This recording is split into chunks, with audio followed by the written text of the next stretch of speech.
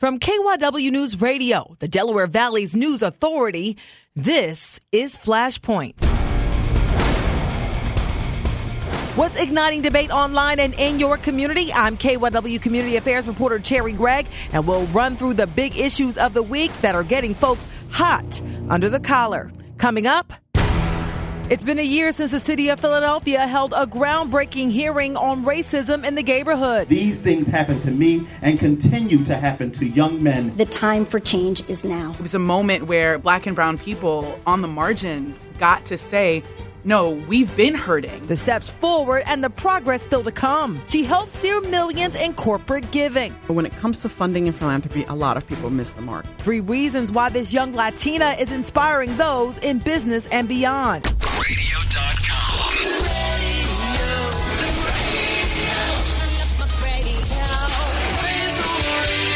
Radio.com. Welcome back to Flashpoint. I'm your host, Cherry Gregg. The focus is racism in the Gayborhood. Philadelphia is one of the country's most LGBT-friendly cities, but in the spring of last year, the decades-old problem of racism in gay clubs snagged headlines. Activists claimed dress codes and profiling targeted people of color. Consistently asked for ID when I would see other people that were white go in without having ID. And then the smoking gun. Video of a Gayborhood bar owner spewing racial slurs.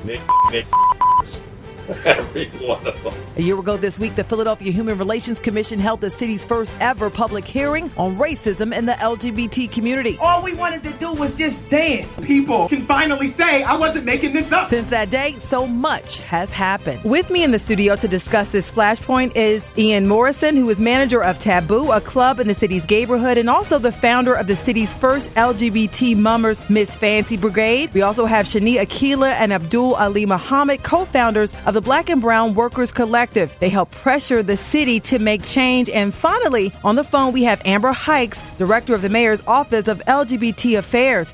Thank you for being on Flashpoint. Thanks for having us. I want to start with Shani and Abdul. You two were there from the very beginning. LGBT people of color have felt unwelcome in the Gayborhood for many, many years. Why did you decide that last year was the year that we were going to make change in the city? The perfect storm is what comes to mind when I think about the temperature at the time of action. For us, it was a combination of factors. It was aid service organizations, nonprofits that we were both working in, witnessing sort of the policies and practices there that were disproportionately impacting Black and brown LGBTQ people.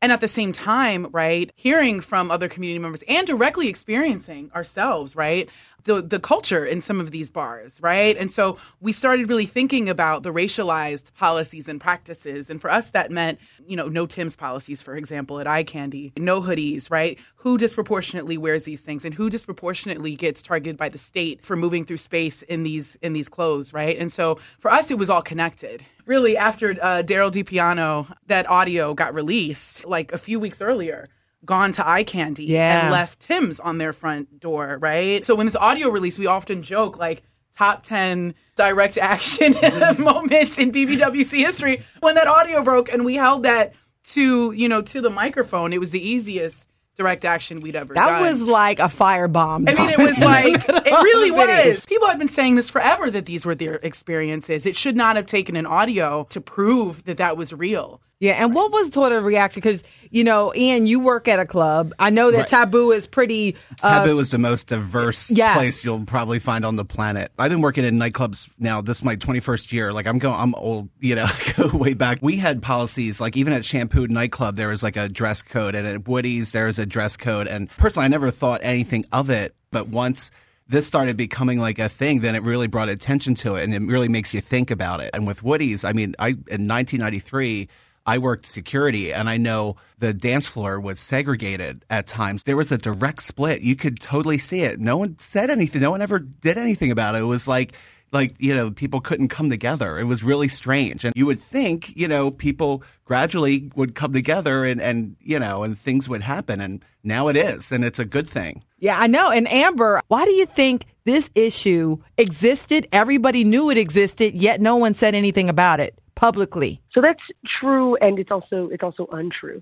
Let's be really clear that in 1986, community members got together and were documenting the exact same things that BBWC was highlighting then 30 years later. So we talked about the discriminatory dress code policies, the fact that people of color often had to produce several different forms of IDs when white folks would just walk right into these spaces. They also documented lack of representation on the boards and organizations, which we haven't quite gotten around to talking about just yet. So why no movement, you think? There was certainly movement at the time, but what we found was that when these issues were presented by people of color, they were gaslighted. You have community members saying, well, I haven't seen that, so that can't be true. I would also say in a lot of ways, the community reprioritized, triaged different issues at the time. And so, unfortunately, this very important issue around racism and discrimination got pushed to the back burner for entirely too many years. Because, I think the LGBTQ community was just working for just rights generally as a mass group. And then sometimes the intersection issues did not get dealt with. So let's just talk about this hearing because it was packed. It was. So talk about that a little bit, like just what having that hearing itself meant. It was a moment where elders in the community who have been saying this is a thing got to be centered. It was a moment where Black and brown people on the margins got to say, no, we've been hurting, right? And now you have to listen. There was a justice in that. For us, that was a win, right? Because the people were winning. At the end of the day, the point is that the community, that their voices get magnified, and that after that magnification, concrete steps, changes follow that, right? Yeah. So that, it was monumental. And it was a very diverse group of people. And what did you think, Ian, being there? It was great. It opens up your mind. Everybody was there for a purpose and to bring the community together. And it was, you could feel all the anger in the room and all the tension in the room, but you felt like there was going to be something that's coming out of this for the positive. And one of the things that came out was this Philadelphia Commissioner of Human Relations report and a list of recommendations. I remember when Amber was announced, soon after this report came out. How has it been going for you, and what's been sort of done in the wake of this change? It has been challenging at certain points. It has really been quite a blessing as well. From the office's perspective, this is the first time that we have developed an intentional strategy and priorities to address these long ignored issues. We're tackling access, we're tackling policy, and then we're actually changing minds. So that's where that kind of community conversation piece comes in. We're developing leadership pipelines so that people that have been denied access to represent their own communities and really our decision-making bodies, so that our boards and our organizations more accurately reflect the communities that they're serving. We're continuing with policy. Obviously, we had Councilman Green's legislation passed at the end of council session. And we have community conversations. So we started in May with an introduction to the commission. Then we had a community conversation around the Mazzoni Center and the serious challenges over there. And now we're diving right in with race and inclusion, frankly, with the community. And we'll be doing that at the end of this month so we can get back to the community. The community can actually give us their suggestions for what the office can do to move us to this next step. Your reaction as we close this out, how you feel about this and where you'd like to see it go? Well, as like a club manager, and I'm a gay man, most of my friends are people of color, or they are gay and trans. Sometimes we're all that we have. We don't have our family support. And we only have about 3 blocks in Center City that we call the Gayborhood that's our own. And we might have like the gay flags that raise up, and we might have the gay crosswalks, but that's just, those are like tokens of appreciation. But what's more important is that we as a community feel comfortable around each other and can have this type of communication and all feel comfortable in the same space and work together to make that better. Please believe that, at least as the BBWC, we will continue to directly confront issues. What Amber's doing is very important. What bar owners are doing who are becoming conscious of these things, that's all important. And we also need the folks who are going to come along and shut it down if we're not living up to the standard that we're now setting for ourselves. And so that's our promise to the community. Thank you to Shani Akila, Abdul Ali Muhammad, to Ian Morrison, and to Amber Hikes for talking about this flashpoint in the news. Next up, our newsmaker of the week is a woman who works behind the scenes for major corporations, but is lighting up the stage. There's always someone that needs an advocate. I'll tell you 3 ways a fine arts grad turned philanthropist is making her mark.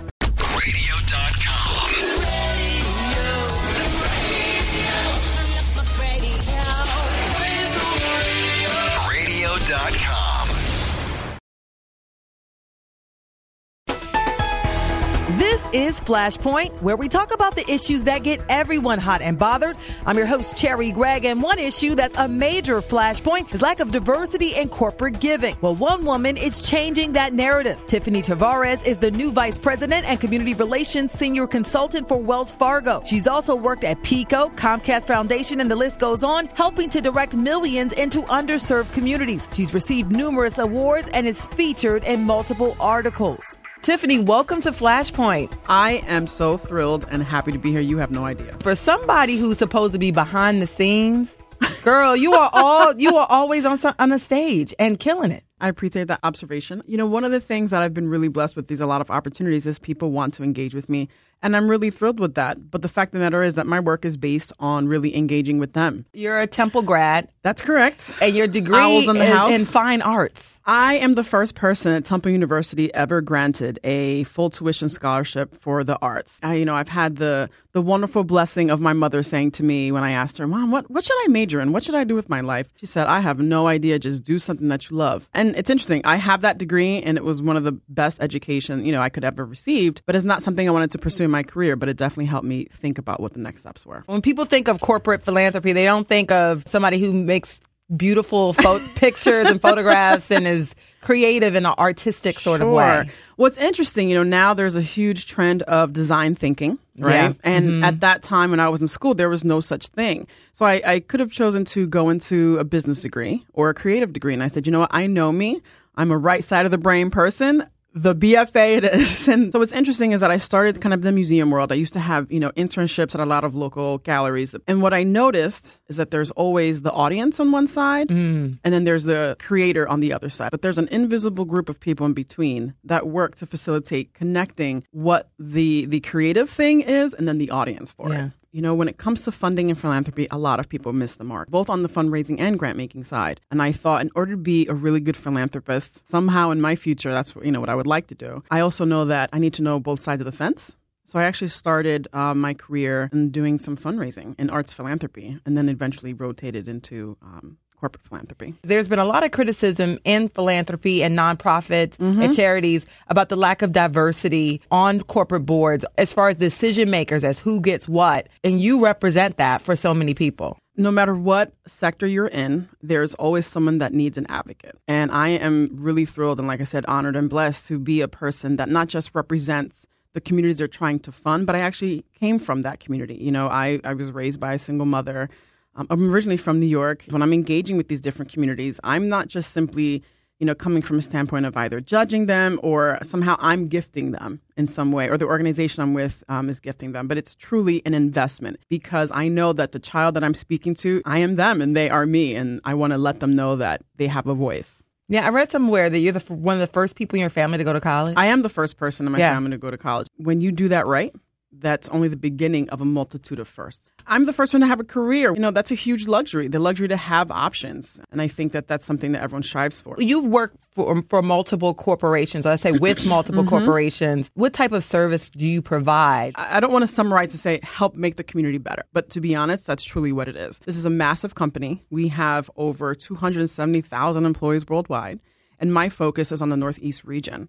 Not just to ensure that we are doing philanthropy right, but we're also doing it in a very smart and efficient way.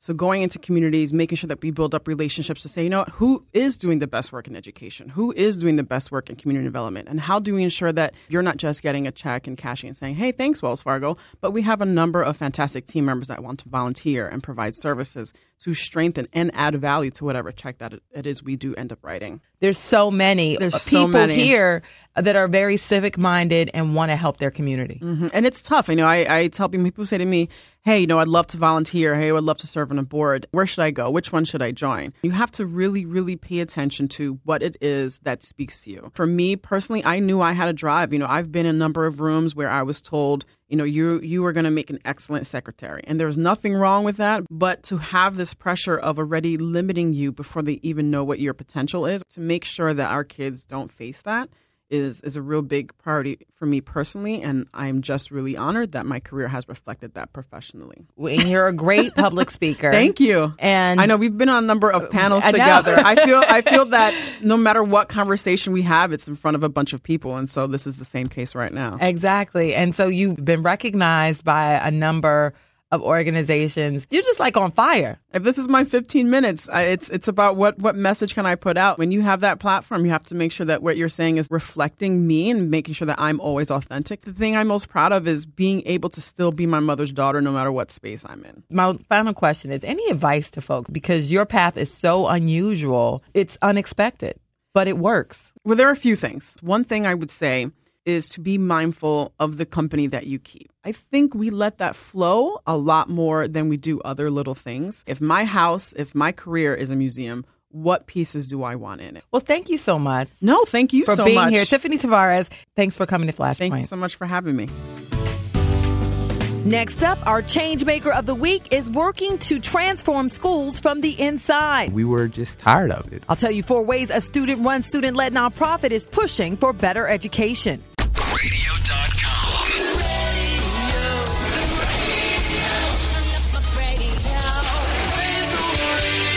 Radio.com.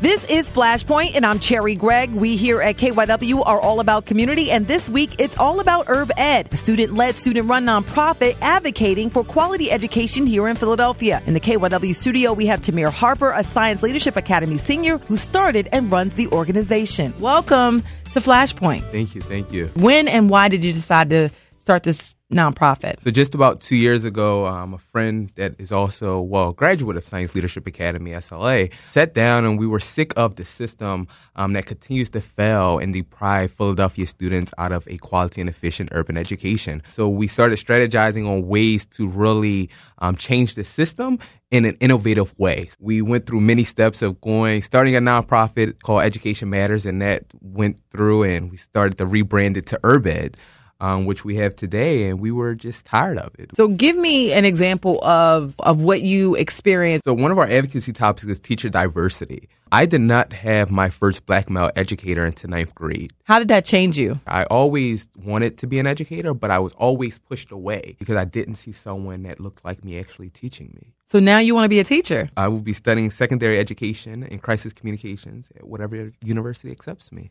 Amazing. And so tell me what the organization does. Herb Ed does direct school donations so that they can buy school supplies and other needs to improve the student's life. We engage in policy, so in the next few months, we'll be releasing a State of Education report, which will outline some statistics, but most importantly have student testimonials from across the city of Philadelphia about how teacher diversity has affected them, the building conditions, how the school reform commission has affected them, and how the school to prison pipeline is actually present in the school district of Philadelphia. And then we're working on an advocacy training where we want to go into communities and into schools to teach students and adults how to truly advocate for social justice issues, not just education, but for all social justice issues. And our final one is UE ambassadors. We want students in every Philadelphia public school to represent Herb Ed and really start transforming the urban education system. Wow. Tell me your vision. My vision is sooner or later we won't need Herb Ed because by 2026 here in Philadelphia, we want a true quality and efficient urban education. So we don't want building conditions that are pretty much not good for the students. We don't want students being suspended at such a high rate. And we want more than 4% of black male educators in the city of Philadelphia public schools. Do you think the students are specially situated to convince those who have the policy power, et cetera, to make change? I think if we come together as we have been doing, we can get some policymakers and everyone else to really put on change. So what can people do to support you guys? Go onto our website, UrbEd, URBED, advocate.org. We have a Take Action tab. We are looking for donations. Subscribe to our newsletter because we'll be having events coming soon. If you know students, we are looking for students to submit testimonials on how school to prison pipeline, teacher diversity, and many more issues has affected them. But most importantly, we want you to just go out and take action against the broken system. So if that means going to the SRC meetings, if that means making donations to schools, if that means just getting involved in your neighborhood school, just do something to truly change the education system here in Philly. Congratulations to you, Tamir Harper. UrbEdAdvocates.org. We'll check you out. Thanks so much. That's it for Flashpoint. Follow KYW News Radio on Twitter and let us know what you think by using the hashtag Flashpoint. You can also follow me at Cherry Greg. If there's an issue that makes you hot under the collar, let us know, and we'll walk you through the flames. As the Nobel Prize-winning Malala Yousafzai has said, I raise my voice, not so that I can shout, but so that those without a voice can be heard. I'm your host, Cherry Greg. Until next week, thanks for listening.